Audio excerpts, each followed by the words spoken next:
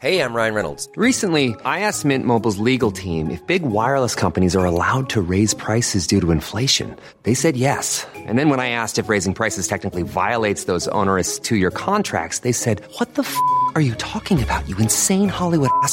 So to recap, we're cutting the price of Mint Unlimited from $30 a month to just $15 a month. Give it a try at mintmobile.com/switch. $45 up front for 3 months plus taxes and fees. Promo rate for new customers for limited time. Unlimited more than 40 gigabytes per month. Slows full terms at mintmobile.com. Masungi's uncertain fate hinges on DENR. A little more than 3 months ago, in early June, I joined a petition together with other concerned citizens asking President Ferdinand Marcos Jr. to intervene and help in solving the impasse in the Masungi Georeserve by dismantling the watershed syndicates within the protected area.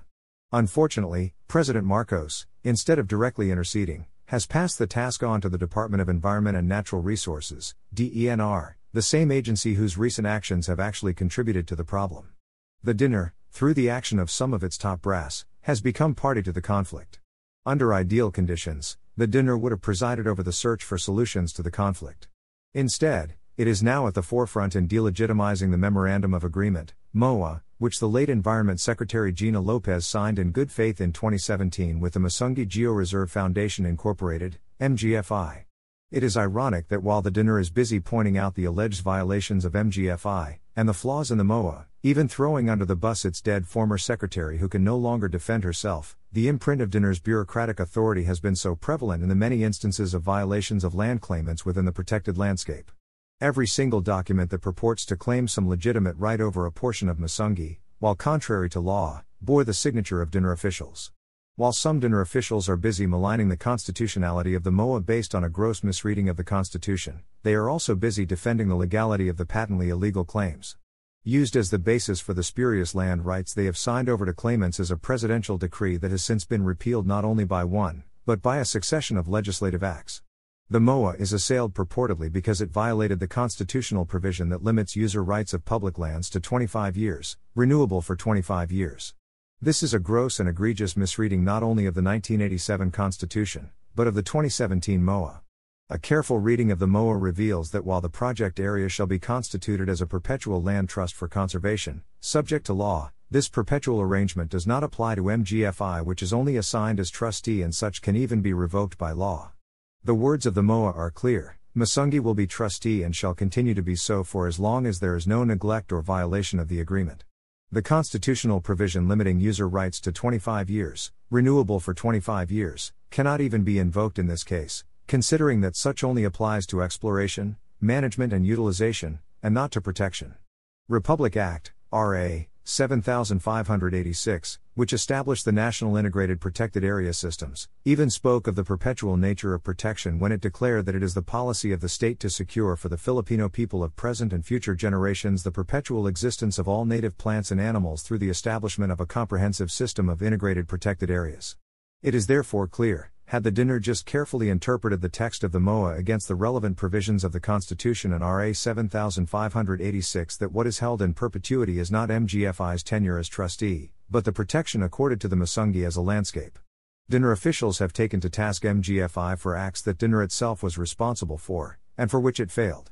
It faults MGFI for failing to secure clearance from the Protected Areas Management Board and the National Commission on Indigenous Peoples, things that the DENR should have ensured as part of its due diligence as a government agency before it signed the MOA. In any case, fairness demands that an agreement that is signed in good faith is presumed to be regular, and can only be cancelled or revoked for cause. The allegations of violations hurled at the MGFI are procedural and documentary in character, the failure to secure which were largely due to the DENR's failure to exercise due diligence. The relevant issue is whether the MGFI has in fact failed to deliver its side of the contract. And here, the answer is a resounding no. As a matter of fact, the MGFI performed its part of protecting Masungi so well that it has won local and international recognition. What is ironic is that while some DENR officials are busy finding fault with MGFI, the agency's footprint can be seen in the spurious documents that are now being presented by land claimants. Worse, some DENR officials are even at the forefront in legitimizing their claims by allowing them to use Presidential Decree, PD, 324, a decree issued by the late President Ferdinand Marcos Sr., which declared some portions of the protected landscape for possible privatization in 1973. No less than the legal department of DENR has issued an opinion that PD 324 has been effectively repealed by Presidential Proclamation 1636 issued by the first President Marcos in 1977.